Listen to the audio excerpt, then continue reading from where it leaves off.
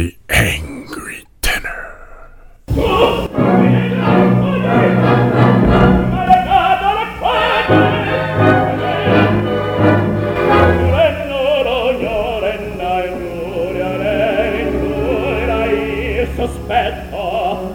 Hello, I'm your host, John Sayers, and I am the Angry Tenor. Just a reminder, the Angry Tenor goes live every Monday evening at 7 p.m.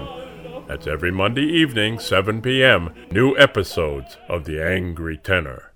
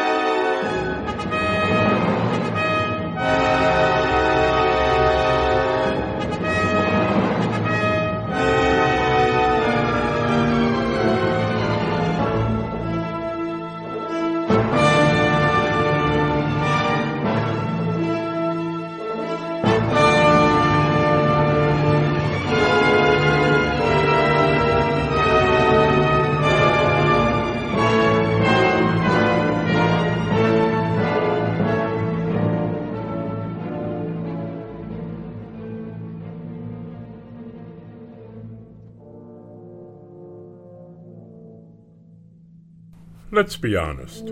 I started this podcast because of the coronavirus. Basically, locked up in my 2-bedroom apartment since March, I was about to go bananas, until I started to do the projects I had been putting off for a long time.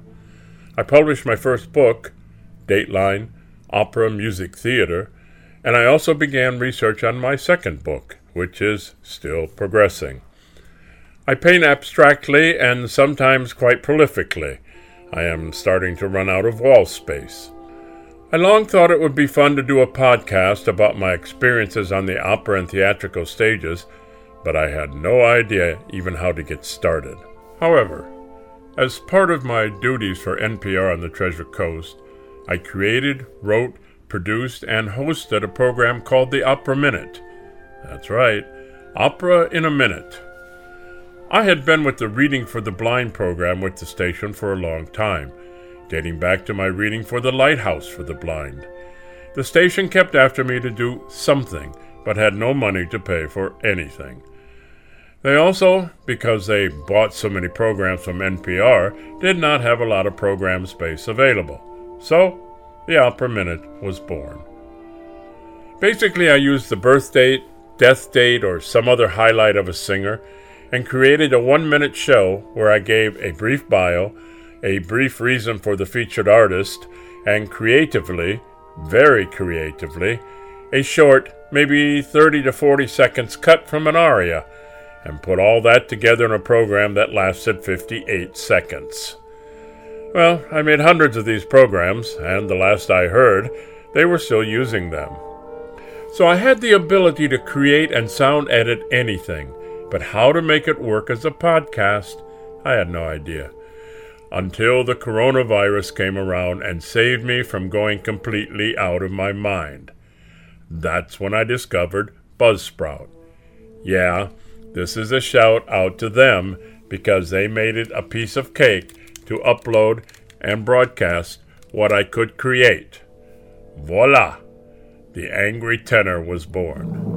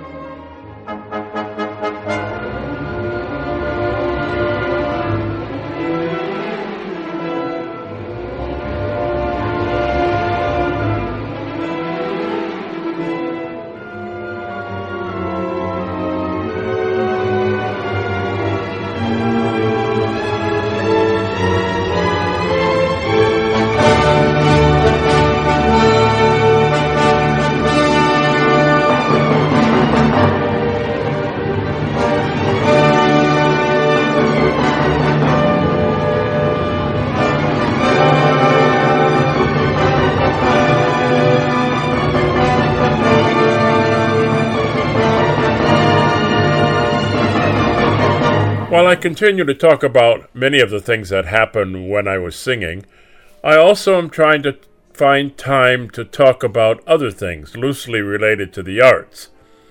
Thus, the segment on Beaujolais Nouveau. Not that that's necessarily arts related, but when you're in the arts, you tend to want to drink a lot. And Beaujolais Nouveau was the thing to wait for every November. Well, it's been a lot of fun doing this podcast, but it's interesting, but at times it's a challenge. But what the heck? I'm 80 years old, and I think doing things like this only make you feel younger. Now, I've been asked about the music. The clips I play are representative of the story they accompany. I don't identify them because I think they are relevant and easily recognizable, and most of them are from performances that I participated in. The opening and closing clips, however, are from Verdi's Otello. They're from Act 2, and officially the aria is called Tu indietro, fuggi, but is known, at least to me, as Otello's Addio. It was recorded live at a performance in St. Gallen, Switzerland, from the audience level on a small cassette recorder. Now, I don't expect to compete with the younger folks who do podcasts, but I haven't heard very many that make me want to tune in week after week. Not saying I'm that one, but I try. And that is what makes the angry tenor happy.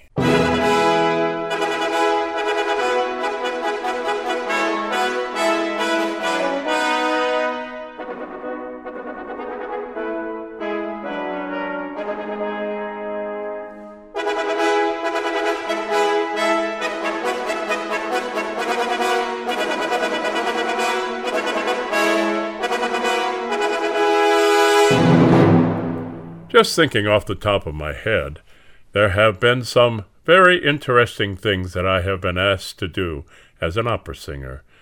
I remember a production I did of The Rake's Progress. I was on the roster of my first opera house in Germany and was obligated to sing what they asked me to do, as long as it was in my Fach. A Fach is your role-determining description, that is, soprano, lyric, or dramatic, and the same with all the voices. When rehearsal for The Rake's Progress began, I was already committed to appear as Don Alvaro in a new production of Verdi's La Forza del Destino in another theater. This Gastspiel had been approved by my home theater, as was the protocol. The theater had assigned the other tenor in my Fach to take over The Rake's Progress. Then the rub began. The stage director for Rake's Progress wanted me and insisted rehearsals could not go forward without me. Voila! According to my contract, my home theater could withdraw their permission at any time and insist that I return to do this production. Well, the theater doing La Forza was very upset. However, the two theater managers got together and worked out a compromise so I could do both. Still, the stage director was not happy, but it was forced upon him, and this is what we did. I divided my rehearsal time between the two theaters, which were about a 2-hour drive apart, and sang both premieres. If only that's where it all ended. The stage director, so angry at me for the situation, was determined to make my life miserable for The Rake's Progress. He did a lot of little things that he knew would piss me off, like smoking during rehearsal. Well, I had to stop and refused to go on until he agreed to not smoke in rehearsal, but that's what happened. But the worst thing that he did was during Tom's aria, where he first has gotten all of his wealth and he's ready to go out into the world and he's changing clothes into his finery. While I was changing clothes, he wanted me to strip down to my underwear. Of course I refused, and I told him and the theater director people came to hear me sing, not see me naked. That may have been a little pretentious on my part, but I wasn't wrong. I never sang another production of Rake. This one allowed me only 7 performances, but I loved the role. As far as Stravinsky goes, I think it was his most melodic moment. I sang at Oedipus Rex, and it was not quite so easy as Tom Rakewell. even though it was a shorter opera.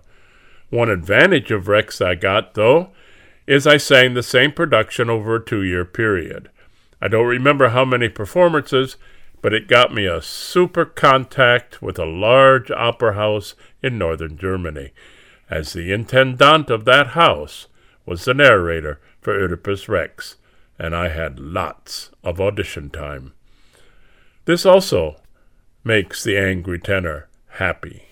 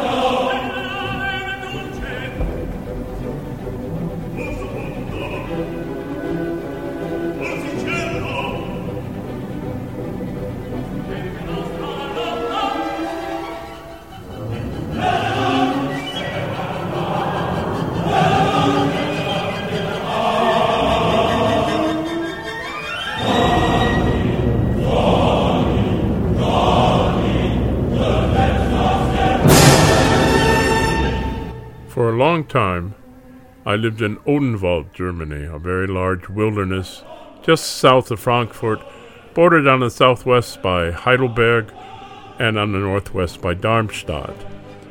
Now, the main subject here is Darmstadt, about 60 kilometers, or about 35 miles away from my house. Needless to say, I was a frequent guest there, and at times it almost felt like my home theater. Well, one day I was called by the theater manager.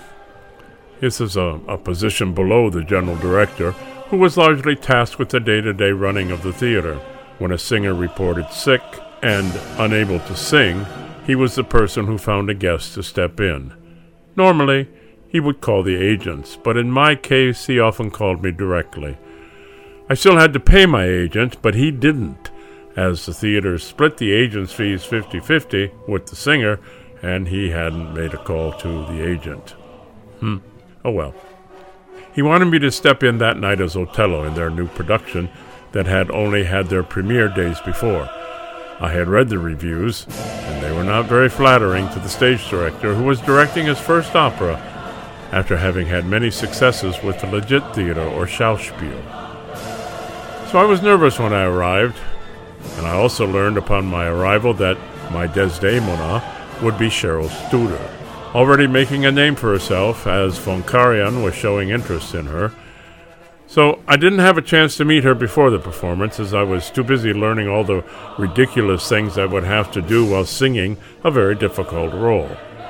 After the performance, we sat down in the cantina, where she commiserated about what she had been asked to do. Now, before the start, she was sitting on the stage in front of the audience, making paper airplanes to toss out into the audience, but most of them were landing in the pit. That was actually the first time I had seen her. So, the stage director, whose name I have forgotten, decided that Otello was not a Moor, but came from Chad.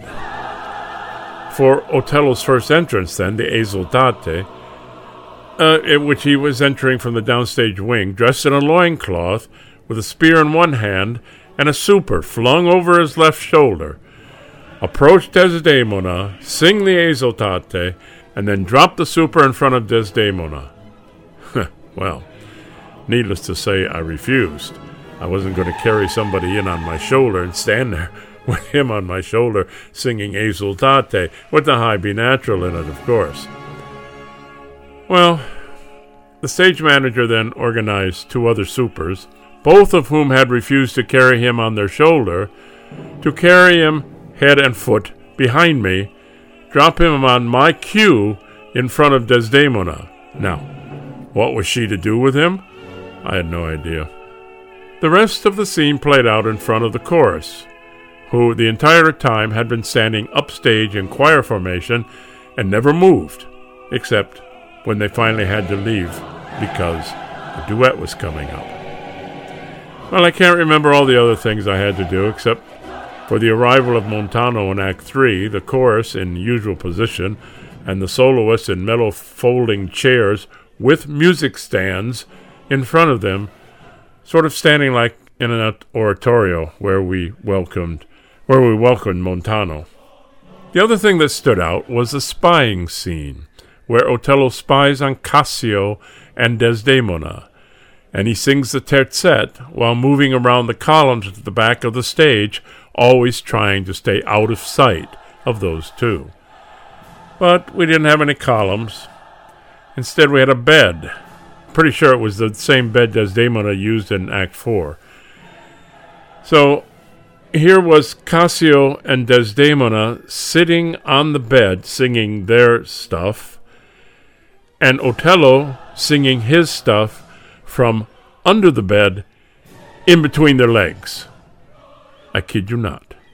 So during and after the performance, I expressed to the theater director so much anger, and I told him I would not sing this production again. Period. And I didn't.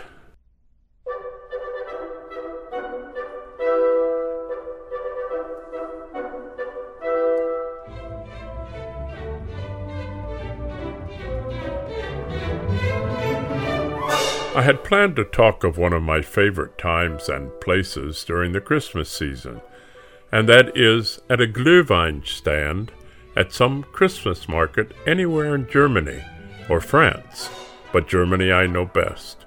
Unfortunately, this year, all of the Christmas markets are closed because of COVID-19. Hopefully they'll return next year, but I still would like to talk about them. When I sang in Munich as a guest before I was home ported there, I stayed at the Hotel am Markt. During the 4 weeks before Christmas, the Markt was turned into a massive Christmas market, known better as a Christkindlmarkt or a Weihnachtsmarkt. The Glühwein, oh, the Glühwein.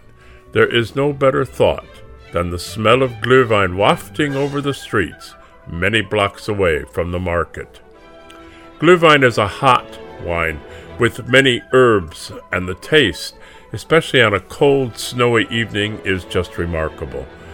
And sitting at a Glühwein stand at a Christmas mart, everybody is your friend.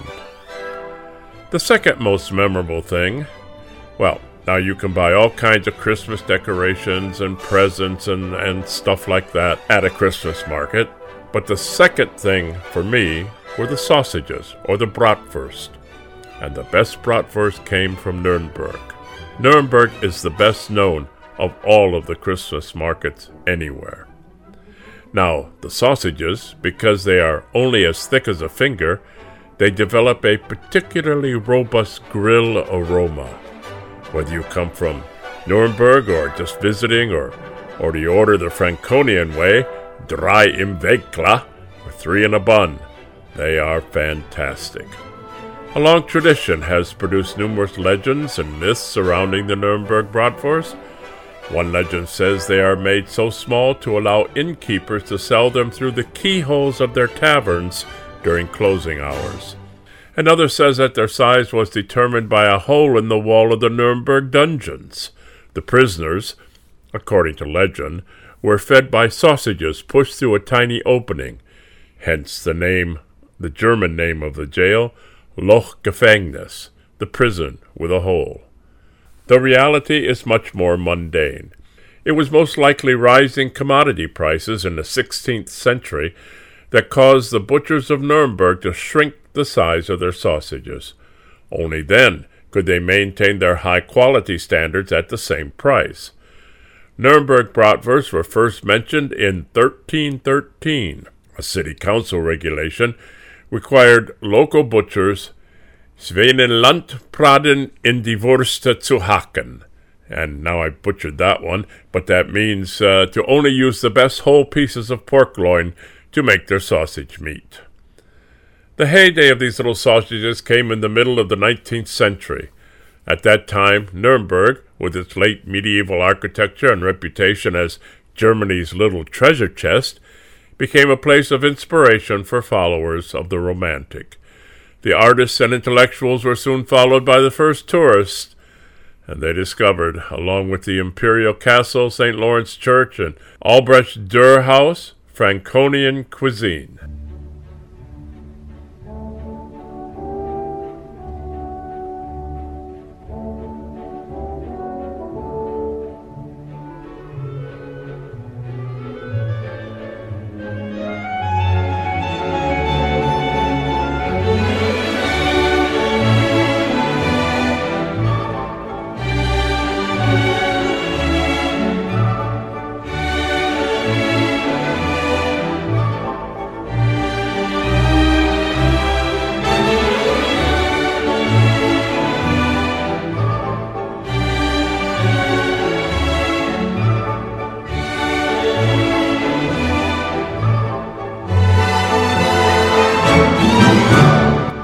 The Christmas market in Munich is called the Münchener Christkindlmarkt, and it bursts out of the Marienplatz, winding all the way up the shopping street and reaching the Richard Strauss Fountain.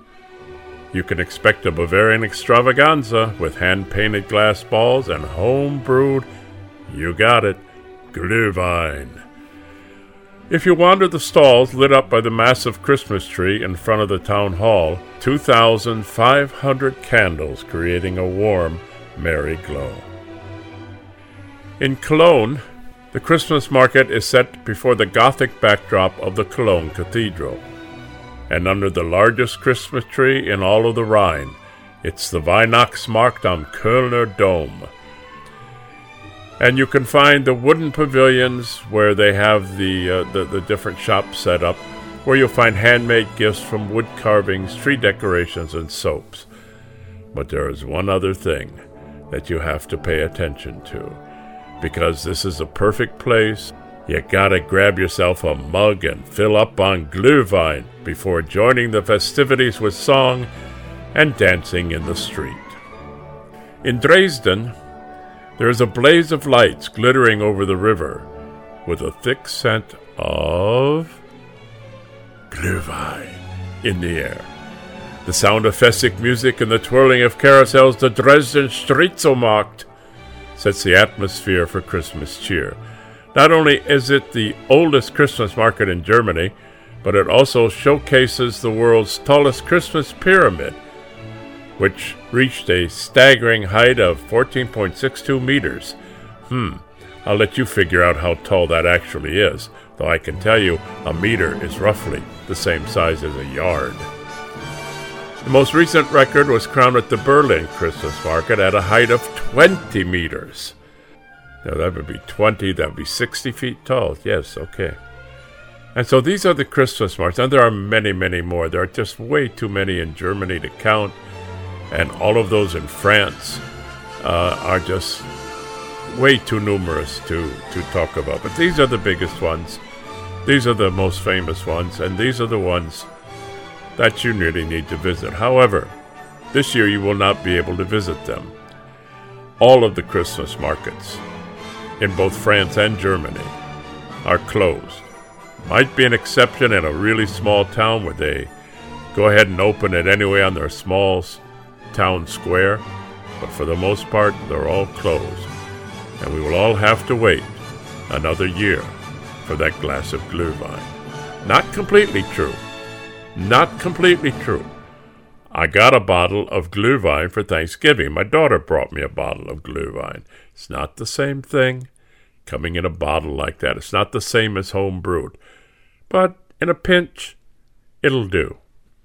And that, the Glühwein, is what makes the angry tenor happy. And that's the show for today. Hope you enjoyed it. Just a reminder, The Angry Tenor goes live every Monday evening at 7 p.m. Now, I would like to hear from you, so if you would send your comments to heldentenore@att.net. That's heldentenore@att.net. Let me know in your email If you would like to have this broadcast on the podcast, then I'll do it. If not, I won't. So, I'm John Sayers, and I am the Angry Tenor.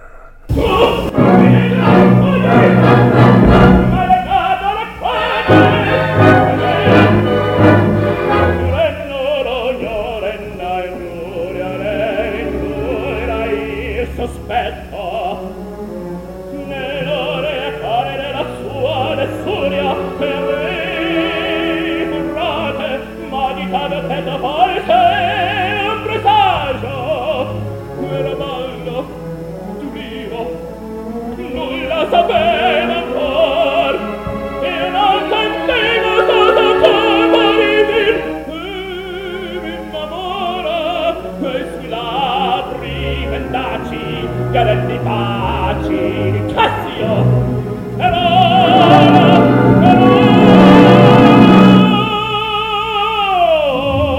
e per sempre addio sante memorie